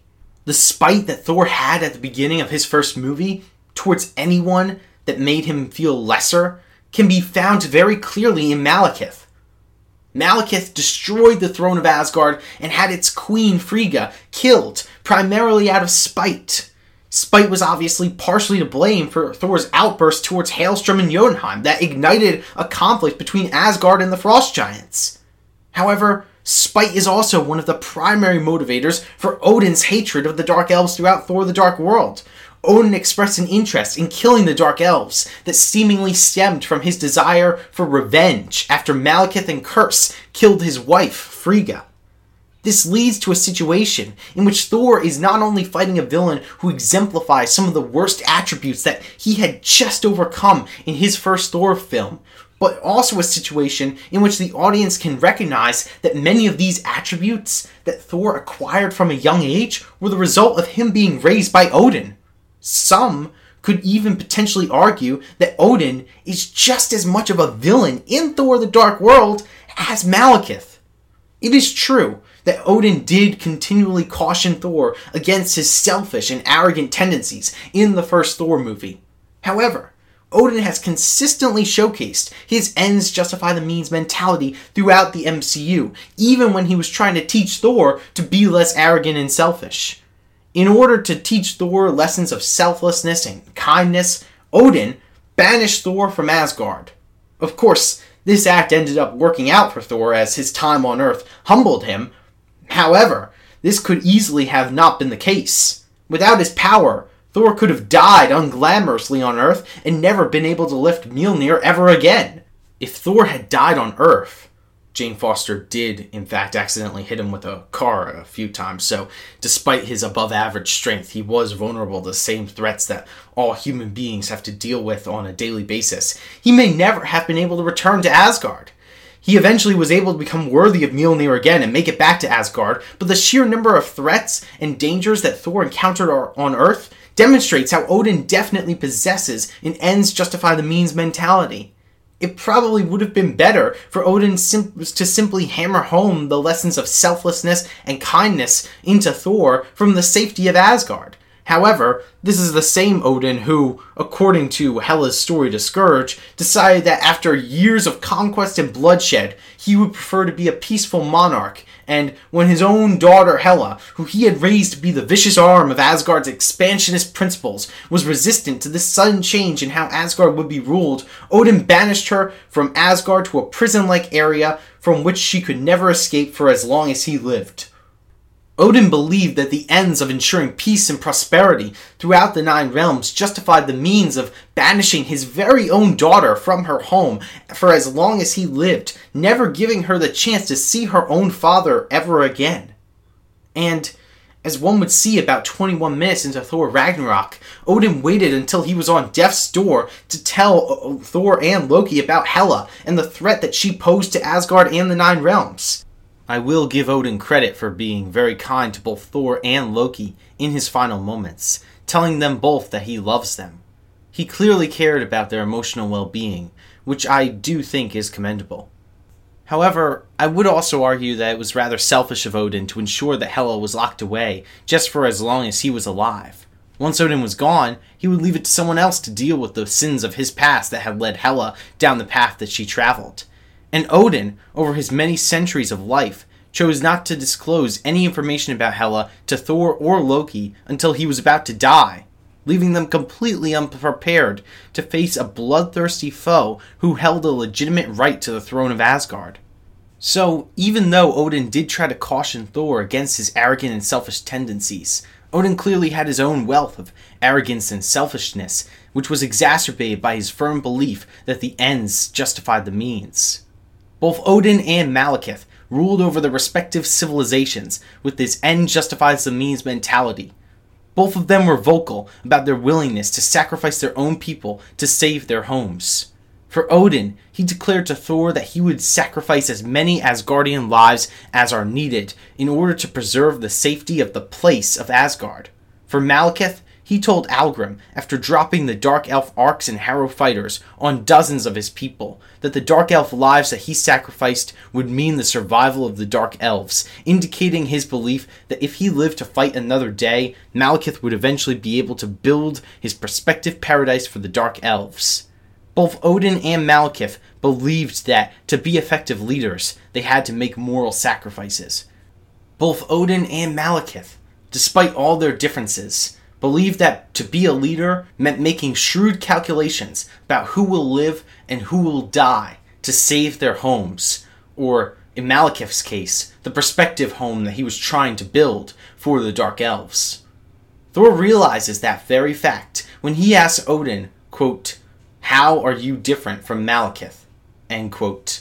Thor learns that being a leader comes with making challenging decisions that frequently involve sacrifices. He realizes to some extent that Odin chose to sacrifice some of his own morality in order to make Asgard the prosperous, wealthy civilization that it became. Thor realized that Malekith and Odin were both willing to sacrifice their own people in order to win wars and protect their homes. All of this culminates at the end of Thor the Dark World with Thor, who, at the beginning of his first movie, was all too eager to become the next king of Asgard, declaring, nearly an hour and 40 minutes into the film, that, quote, "I cannot be king of Asgard. I will protect Asgard and all the realms with my last and every breath, but I cannot do so from that chair. Loki, for all his grave imbalance, understood rule as I know I never will. The brutality, the sacrifice, it changes you. I'd rather be a good man than a great king." End quote. I'd rather be a good man than a great king. These words perfectly capture the ways in which Malekith, as an antagonist and foil to Thor, was able to push him to develop. It took Thor to recognize the similarities in Malekith and Odin's leadership styles to realize that being an expansionist, imperialist, Asgardian king would compromise the morality that he so deeply cherished. Both Malekith and Odin embrace leadership styles that revolve around the idea that the ends justify the means. Understanding the ways in which Odin and Malekith set their own forces up to die in their efforts to win wars did not sit well with Thor. He vowed to make sure that he would put being a good man before being a good king, demonstrating how far he had come from his first film. Thor did not believe that the ends justified the means by this point in the story. When Odin vowed to fight the Dark Elf forces until the bitter end, Thor was severely discomforted by the ugly means through which Odin was willing to ensure the ends of peace throughout the Nine Realms. Despite having been willing to sacrifice all of the Frost Giants and the well-being and potentially even the lives of his friends to ensure peace throughout the Nine Realms towards the beginning of his first movie, Thor gained a more grounded, humble perspective during his time on Earth that caused him to rethink this mentality. However, I believe that it was Malekith's similarities to Odin that truly caused Thor to abandon his initial belief that the ends justified the means. And it definitely was Malekith's similarities to Odin that caused Thor to realize that being a leader means making sacrifices. Thor saw how the trappings of power corrupted the morality of Malekith and Odin, making them justify their dubious means with their more righteous ends. This all led Thor to refuse to inherit the throne of Asgard at the end of Thor the Dark World. But Malekith's influence on Thor's character arc did not even end there. In Thor Ragnarok, once Hela was freed from her imprisonment, she sought to assert her rightful claim to the throne of Asgard. As queen, Hela made Asgard, once again, into an expansionist, imperialist state that endorsed public executions. In order to topple her despotic rule, Thor was left with little choice but to take the throne of Asgard, not because he wanted to, but because he had a responsibility to his people to replace Hela's tyrannical reign with his more just rule. When Hela confronted Thor in Asgard's throne room nearly an hour and 42 minutes into Thor Ragnarok, she told him, quote, "Odin and I drowned entire civilizations in blood and tears. Where do you think all this gold came from?" And then, one day, he decided to become a benevolent king, to foster peace, to protect life, to have you. End quote. Thor, who, through his interactions with Malekith and his father in Thor the Dark World, had come to realize how much of the wealth and prosperity that Odin brought to Asgard was done by making hideous moral compromises, responded to Hela reasonably, telling her, quote, "I understand why you're angry. And you are my sister and technically have a claim to the throne. And believe me, I would love for someone else to rule, but it can't be you. You're just the worst." End quote. Thor had finally moved beyond his selfish ambitions. He had established at the end of Thor the Dark World that he had no desire to claim the throne of Asgard. However, because Thor had become more responsible, his action of claiming the throne of Asgard was not one that he justified by saying that he was protecting his people, but an action that he took out of a genuine desire to protect his people from the bloody reign of Hela. As Thor clashed with Hela, he had Heimdall and his other allies attempt to evacuate the people of Asgard to protect them from the ruthlessness of Hela. However, Hela was able to use her great power to prevent the people of Asgard from leaving. As Thor says nearly an hour and 52 minutes into Thor Ragnarok, quote, "The longer Hela's on Asgard, the more powerful she grows. She'll hunt us down. We need to stop her here and now." End quote. As Thor analyzed the situation to decide what the best way to defeat Hela was, he remembered Ragnarok, the prophesied fall of Asgard. Surtur, who, as recounted by Bray, was a vengeful fire demon that ruled over the volcanic realm of Muspelheim and sought to take revenge against Odin attacking his realm, was believed to be the one who would bring about Ragnarok by placing his crown in the mystical eternal flame. Upon remembering this, Thor looked at the Asgardian people that Heimdall was trying to evacuate off of Asgard and declared, quote, "Asgard's not a place, it's a people. Loki, this was never about stopping Ragnarok. This was about causing Ragnarok. Surtur's crown, the vault, is the only way." End quote. With that, Thor ushered Loki to go place Surtur's crown into the eternal flame, thereby summoning Surtur and causing Ragnarok, the destruction of Asgard. When Valkyrie, Thor's ally that he recruited from Sakaar, on which she is known as Scrapper 142, voiced her hatred about the prophecy of Ragnarok, Thor responded with, quote, "We have no choice. Surtur destroys Asgard, he destroys Hela so that our people may live." End quote. This may have been the best way to conclude Thor's character arc throughout his trilogy. In Thor the Dark World, Thor seemingly recognized how Malekith was willing to sacrifice dozens of his own people in order to build his prospective home. Thor also recognized how Odin was willing to sacrifice potentially every Asgardian warrior in order to protect Asgard. Both of them believed that the ends justify the means, and were of the mind that moral sacrifices had to be made to save their homes. Their willingness to make these shrewd moral sacrifices, as well as Thor's progression from the belief that the ends justify the means, led Thor to reject his claim to the Asgardian throne at the end of Thor the Dark World, out of concern that being a leader would involve making these sacrifices. However, when forced into a position in which Thor felt like he had to take up the Asgardian throne in order to save his people from the diabolical reign of Hela, Thor learned from both Malekith and Odin.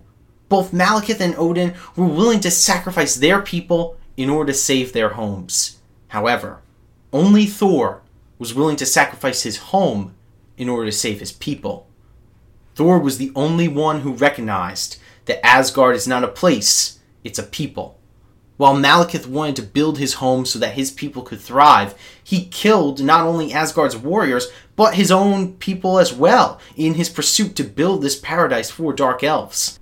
If Thor had never confronted Malekith, it is quite unlikely that he ever would have truly learned these imperative lessons of leadership that he did prior to his battle with Hela and his decision to unleash Surtur on Asgard and cause Ragnarok. After all, at the beginning of Thor the Dark World, Thor was still acting as Odin's tool of his imperialist agenda, traveling across the 9 realms and dispelling any disorder. In fact, roughly 10 minutes into Thor the Dark World, Odin asks Thor, quote, "Is Vanaheim secure?" End quote. Thor quickly responds with, quote, "As are Nornheim and Raya," end quote. Odin went on to inform Thor that, quote, "For the first time since Bifrost was destroyed, the 9 realms are at peace. They're well reminded of our strength, and you have earned their respect and my gratitude." End quote. Granted, it does appear as if Thor was defending Vanaheim, Nornheim, and Raya from the Marauders, which Bray describes as alien pirates that, quote, "ruthlessly raid settlements in large groups, often working across multiple star systems until settling on a profitable world to set up as a comfortable base of operations." End quote. However, Odin's unique choice of vocabulary in asking Thor if Vanaheim was secure does seem to have the telling connotation of a belonging that needs to be stabilized or reasserted.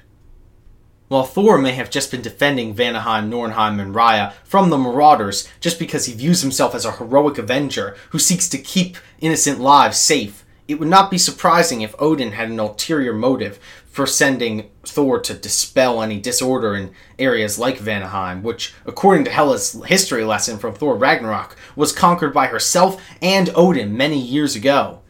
Odin's choice vocabulary of securing chaotic areas under Asgard's protection, since according to the Marvel Cinematic Universe wiki, even though Nornheim and Raya may technically be worlds outside of the 9 realms, they are still apparently under Asgard's protection. And reminding the 9 realms of the strength of Asgard does make it seem as if Odin was primarily concerned about maintaining Asgard's imperialistic rule across the 9 realms.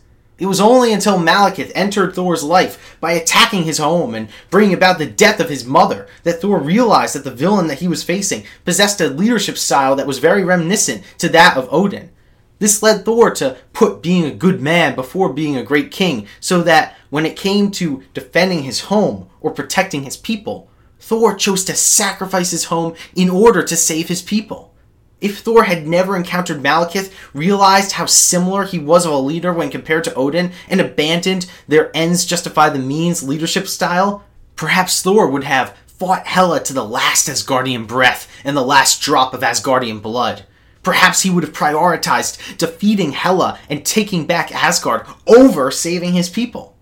It should be noted that it was a vision of Odin, about an hour and 47 minutes into Thor Ragnarok, who told Thor that, quote, "Asgard is not a place, never was. This could be Asgard. Asgard is where our people stand. Even now, right now, those people need your help." End quote. Clearly, following his death, Odin embraced the philosophy that protecting Asgard's people was more important than defending the location of Asgard. However, about 55 minutes into Thor the Dark World, in one of the last scenes in the MCU that the audience sees of the real Odin, before his death scene in Thor Ragnarok, Odin declared that he was willing to sacrifice as many Asgardian warriors as are needed in order to protect the place of Asgard, declaring his intention to, quote, "fight till the last Asgardian breath, till the last drop of Asgardian blood." End quote. At first glance, Odin's characterization in Thor Ragnarok may seem a bit inconsistent with what came before it. I would argue that perhaps Odin's time on Earth without his power humbled him, much like Thor during his time on Earth. After all, when Thor and Loki talk to Odin right before he dies, it becomes apparent that he has seemingly let go of all his resentment towards Loki about 20 minutes into Thor Ragnarok, despite the fact that Loki had banished him to Earth and that they did not exactly have a very cooperative relationship in Thor the Dark World. Nearly 6 minutes into Thor the Dark World, Odin even told Loki, after he tried and failed to conquer the Earth, that, quote, "Frigga is the only reason you're still alive," end quote, indicating that Odin would have been perfectly content with executing Loki, his own son, in this instance. And yet, about 21 minutes and 30 seconds into Thor Ragnarok, Odin reassured Loki of his love for him. The only really logical reason for Odin's sudden change in character would probably be his banishment to Earth. Without all of his stolen gold and supernatural powers, with no one to obey him unquestionably, and without the authority to conquer entire civilizations on a whim, Odin seemingly became more humble and reflective on his past mistakes. Also, it should be noted that throughout the Thor trilogy, Odin has seemingly done a better job at importing wisdom to Thor than using that same wisdom himself. After all, roughly 28 minutes into the first Thor movie, after Thor attacked Hailstrom and the other frost giants, he declared to Odin that, quote, "The Jotuns must learn to fear me just as they once feared you," end quote. Odin responded to him with, quote, "That's pride and vanity talking, not leadership," end quote. This was a quite important lesson about leadership that Odin imparted onto Thor. It even helped Thor develop into the great leader of Asgard that he became when the Asgardian people were threatened by the wrath of Hela. Thor even acknowledged the importance of this lesson that Odin was trying to teach him while he was stranded on Earth, nearly an hour and 8 minutes into the first Thor film, when he told Erik Selvig, a close work associate of Jane Foster's, that, quote, "My father was trying to teach me something, but I was too stupid to see it," end quote. However, was it not pride and vanity that caused Odin to eliminate all traces of his firstborn child, Hela, from Asgard's history, so that all of Asgard would view Odin as a benevolent king that attained his wealth and power through peaceful means? Was it not pride and vanity that caused Odin to not disclose to his sons any information about his bloodthirsty banished daughter until he was moments away from dying, so that he would not have to confront the sins of his past? Hela even pointed out Odin's whitewashing tactics, through which he altered Asgard's history to ensure that no future generations of Asgard would think of him as a villain, telling Thor, about an hour and 41 minutes into Thor Ragnarok, that, quote, "It seems our father's solution to every problem was to cover it up," end quote. The bottom line is that, even though it is true that it was Odin who told Thor that the people of Asgard are more important than the place of Asgard, Odin has proven that he does not always practice what he preaches. This is presumably a result of Odin wanting Thor to be better than he was, even telling Thor nearly an hour and 49 minutes into Thor Ragnarok, when Thor claimed that he was not as strong as Odin, that, quote, "You're stronger," end quote. Regardless of what advice Odin gave Thor post-mortem, the fact of the matter is that while he was alive, Odin embraced an ends justify the means mentality, and it was Thor, not Odin, who made the decision to put being a good man before being a great king. Even though Odin told Thor that Asgard was never a place, deep down, Thor had already known this. Thor had already criticized Odin in Thor the Dark World for putting the glory of Asgard before the well-being of the Asgardian people themselves. Thor had already vowed to put being a good man before being a great king, indicating that he would not abide by the mentality that the ends justify the means. When Thor arrived in Asgard, about an hour and 38 minutes into Thor Ragnarok, on the Commodore, a ship that he stole belonging to the Grand Master, the ruler of Sakaar, and the brother of the Collector, according to his entry on the Marvel Cinematic Universe wiki. Valkyrie used the Commodore's systems to locate many of the Asgardian people taking refuge in the mountains of Asgard, and to determine that Hela was coming for them.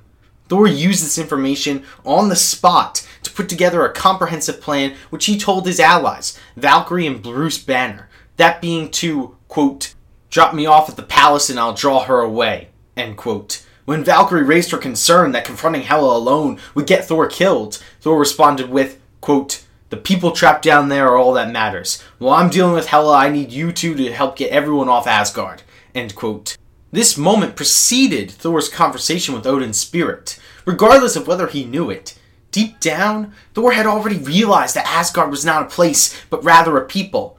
It was not Odin who convinced Thor of this. Thor had already learned this, as exemplified by how his plan, unlike those devised by Malekith or Odin from Thor the Dark World, prioritized the survival of the people over the defeat of Hela. Had he really wanted to defeat Hela, Thor probably would have had Valkyrie and Bruce Banner accompany him in his battle against her. But instead, he sent them to go save his people while he distracted Hela long enough for his people to escape Asgard. Thor was not willing to let his people die just so that he could defeat Hela.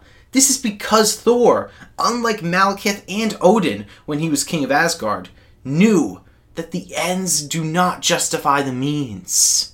However, without Malekith's villainy and ruthlessness, and Malekith's critical role in the death of Thor's mother, Thor may have never learned this valuable lesson of leadership. Without Malekith, Thor probably would not have unleashed Surtur on Asgard, thereby causing Ragnarok, and Hela would have been able to kill countless Asgardians and conquer the entire universe. Without Malekith, Thor probably would have tried to take back Asgard from Hela, regardless of the Asgardian casualties that might result, only to inevitably lose both of them in the end. Without Malekith, Thor's character arc would not have been nearly as fleshed out and engaging as it ended up being. Without Malekith, it is quite likely that Thor's character development would have ended when the first Thor movie ended. Malekith was the perfect foil for Thor because he represented both Thor's past and his future. Malekith represented many of the negative qualities that Thor had just overcome in his first film, a perpetual reminder of how spiteful Thor used to be, and a warning of who Thor could become once again if he was not careful. Malekith also represented the style of leadership that Thor needed to avoid in his third film, Thor Ragnarok, demonstrating to the audience that the ends do not justify the means. The fact that Malekith was so tightly interwoven into Thor's journey throughout the MCU is a very impressive feat, and, in my opinion, not a feat that every MCU villain has accomplished. Malekith, through his shrewd, cold, and calculating leadership, pushed Thor to become a better person, with Thor embracing a more empathic and compassionate leadership style. Because of Malekith, Thor no longer justified his actions by falsely claiming that they were done in defense of his people, but instead took actions out of a genuine desire to help his people. Thor became a king who listened to his people, demonstrating how far he had come from the beginning of the first Thor film, even asking his friend Miek about 2 hours into Thor the Ragnarok, where he would recommend taking the entire populace of Asgard after Surtur destroyed their home. Avengers Endgame and Thor Love and Thunder round out Thor's character arc to becoming a noble leader nicely. In the original Thor trilogy, Thor was continually content with letting enemies such as Malekith and Hela die without much of a second thought. Thor contemplates his needless brutality, however, when he reflects on his gruesome decapitation of Thanos in a conversation with Frigga about an hour and 30 minutes into Avengers Endgame, saying, quote, "His head was over there and his body over there. I mean, what was the point? I was too late." End quote. In Thor Love and Thunder, Thor has to come to terms with the ways in which he uses excess violence to overcompensate for his own insecurities. MCU audiences witness this almost immediately in Thor Love and Thunder, when King Yakan entrusts Thor with defending his sacred temple from enemies that Yakan fears will desecrate it. In fighting Yakan's enemies, Thor attacks them with such ferocity that he ends up inadvertently destroying the temple in the process. Thor is portrayed as a well-meaning god at the beginning of Thor Love and Thunder, but also one who is quite detached from the lives, hopes, aspirations, and wishes of mortals. In keeping with this theme, most of the gods featured in Thor Love and Thunder were wearing very vibrant and colorful costumes, whereas the antagonist, Gorr the God Butcher, someone who is dedicated to trying to expose the gods as the frauds he believes them to be, his shadow realm is completely black and white. I felt that this was a really interesting artistic combination of some of the storylines from the previous Thor movies. The three Thor villains who all want to expose the gods for their hypocrisy, neglect, arrogance, dehumanization, and imperialism, those being Laufey, Malekith, and Gorr the God Butcher, all have very drab and dark color palettes. The only two main Thor villains who are colorful, Loki and Hela, are those who are products of the Asgardian Empire and individuals who intend to expand Asgard's imperial reach across the universe. Loki, in the Avengers after all, wanted to conquer Earth and hoped that Odin would be proud of him for doing so. I was wondering why this might be the case, and I felt that perhaps the subtext is that the gods, like Loki and Hela, view themselves as being very elaborate, extravagant, and colorful characters, while people like Laufey, Malekith, and Gorr the God Butcher are much darker and more grounded characters, to reflect their desires to have the gods realize that the real world isn't as colorful and fun as they would like it to be, but in fact, much darker and grimmer. However, unlike Laufey and Malekith, Thor actually comes around to seeing Gorr the God Butcher's perspective. When faced with Zeus, the god that Thor modeled himself after, Thor seems disgusted by the ridiculous overcompensating antics that Zeus engages in when he elaborately shows off his thunderbolt. Zeus could have been using his colorful talents to improve the lives of so many, but instead he opted to just indulge himself in personal desires. Thor empathizes with Gorr the God Butcher's perspective in an important moment in the movie when Thor announces at Olympus that maybe the gods have, in fact, lost their way. By adopting Gorr the God Butcher's daughter, Love, Thor essentially broke the cycle of neglect that started with Laufey abandoning Loki as a baby in the barren wasteland.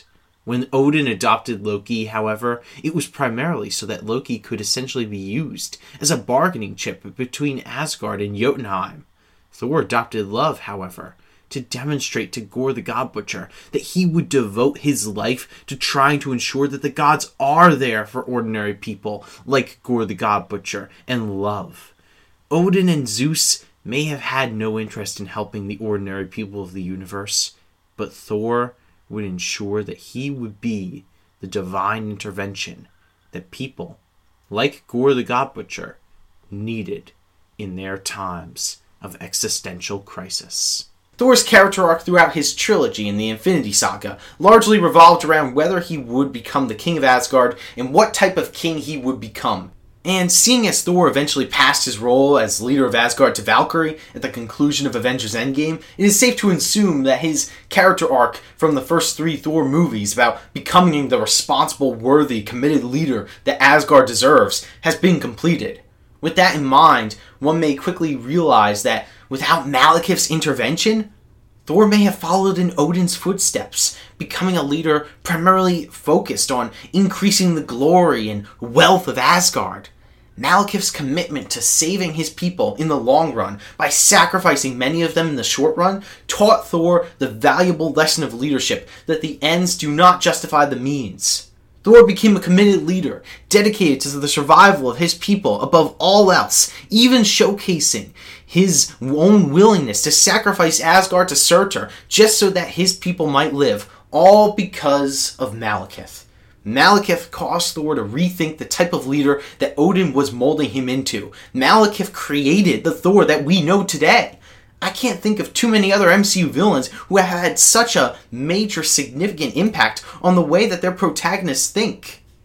Not only was Malekith able to fit thematically into Thor the Dark World, but he also fit thematically into Thor's entire journey and character arc throughout the Thor trilogy. And from Malekith's influence on Thor's character arc, we, as audience members, can learn not only how to be great kings, but also how to be good people. In the Season 1 finale of Daredevil, aptly titled Daredevil, Wilson Fisk, otherwise known as the Kingpin, has a very telling monologue. The monologue begins about 34 minutes into the episode, when Kingpin says out loud that, quote, "I'm not a religious man, but I've read bits and pieces over the years. Curiosity more than faith. But this one story. There was a man. He was traveling from Jerusalem to Jericho when he was set upon by men of ill intent. They stripped the traveler of his clothes, they beat him, and they left him bleeding in the dirt. And a priest happened by, saw the traveler, but he moved to the other side of the road and continued on. And then a Levite, a religious functionary, he came to the place, saw the dying traveler, but he too moved to the other side of the road, passed him by. But then came a man from Samaria, a Samaritan, a good man. He saw the traveler, bleeding in the road, and he stopped to aid him without thinking of the circumstance or the difficulty it might bring him. The Samaritan tended to the traveler's wounds, applying oil and wine. And he carried him to an inn, gave him all the money he had for the owner to take care of the traveler. As the Samaritan, he continued on his journey. He did this simply because the traveler was his neighbor. He loved his city and all the people in it. I always thought that I was the Samaritan in that story. It's funny, isn't it? How even the best of men can be deceived by their true nature. End quote. Kingpin continued his analogy by declaring, quote, "It means I'm not the Samaritan. That I'm not the priest or the Levite. That I am the ill intent who set upon the traveler on a road that he should not have been on." End quote. While Malekith does not necessarily get this kind of reflective monologue at the end of his story in the MCU, I do believe that he has his own realization of his ill intent, even if it is a little bit more subtle than the Kingpin's. Malekith dies almost an hour and 38 minutes into Thor the Dark World, when his very own arc comes crashing down upon him. Malekith and his arc were both teleported due to the weakened barriers between the realms created by the Convergence to the plains of Svartalheim, on which Malekith had sacrificed dozens of his very own Dark Elf forces in a spiteful attempt to decimate the forces of Asgard, and so that he could escape to build his dream of a safe universe for the Dark Elves another day. As his very own arc crashes down upon him on the same grounds on which he willingly crashed other arcs down upon his own Dark Elf forces, Malekith's eyes widen in an expression that I read not only as fear, but also as realization. Realization that he had been a proponent of the belief that the ends justified the means, that he had been willing to sacrifice countless lives for what he believed. Realization that he had been motivated by a desire to save lives, but ended up taking so many more than he planned to do. Realization that Malekith wanted to save the Dark Elf people, but had ended up killing so many of them to do so. Realization that he was the ill intent. How do I know that Malekith was thinking about what he believed when he died? Because of his scream. Just before Malekith dies, we hear him scream in a somewhat unrecognizable, high-pitched tone. Malekith's final scream, his final exclamation into the world, demonstrates his final realizations. Malekith's scream is very high-pitched in this last scream, rather uncharacteristic for the Dark Elf military commander who had spoken in a low tone throughout most of the film. In fact, about 48 minutes into Thor the Dark World, Malekith also screams, but in this instance, Malekith's scream is deep, booming, and threatening, as he proclaimed Frigga to be a witch. It's a far cry from Malekith's final, high-pitched scream of vulnerability, desperation, and understanding. So why, then, was Malekith's final scream just before he dies so much more high-pitched than his other lines of dialogue in Thor the Dark World, including the other time that he screamed? I believe that it was to evoke the idea that I presented at the very beginning of this podcast. That, deep down, Malekith is nothing more than a scared little boy. So it only makes sense that his final scream should be emblematic of the child within. Throughout Thor the Dark World, the writers built Malekith up as a villain, desperate to return to the years of his childhood. Malekith's primary motivation throughout the film is to restore the universe to how it was when he was a little boy, with Dark Elves existing in peace and harmony, not having to worry about essentially constantly breathing in chemicals toxic to Dark Elves. This final childlike scream of Malekith is meant to represent what Malekith believed, that the Dark Elves could return to the universe of his childhood when the Dark Elves roam peacefully.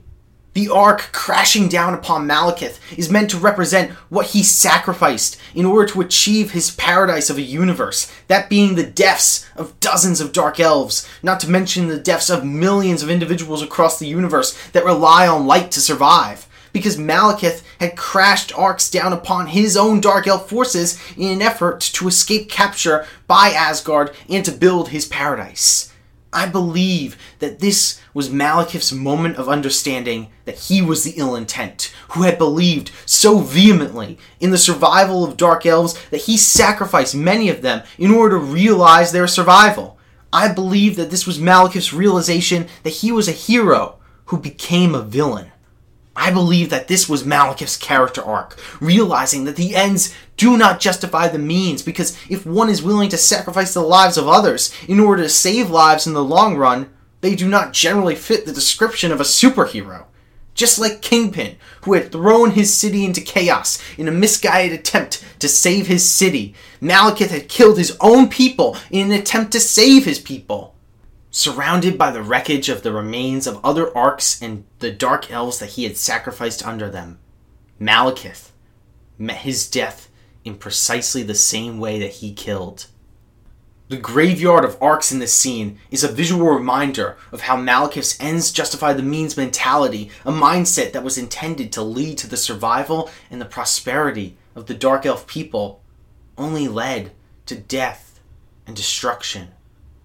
In his pursuit to create a universe designed to sustain the Dark Elves, Malekith had killed dozens of them.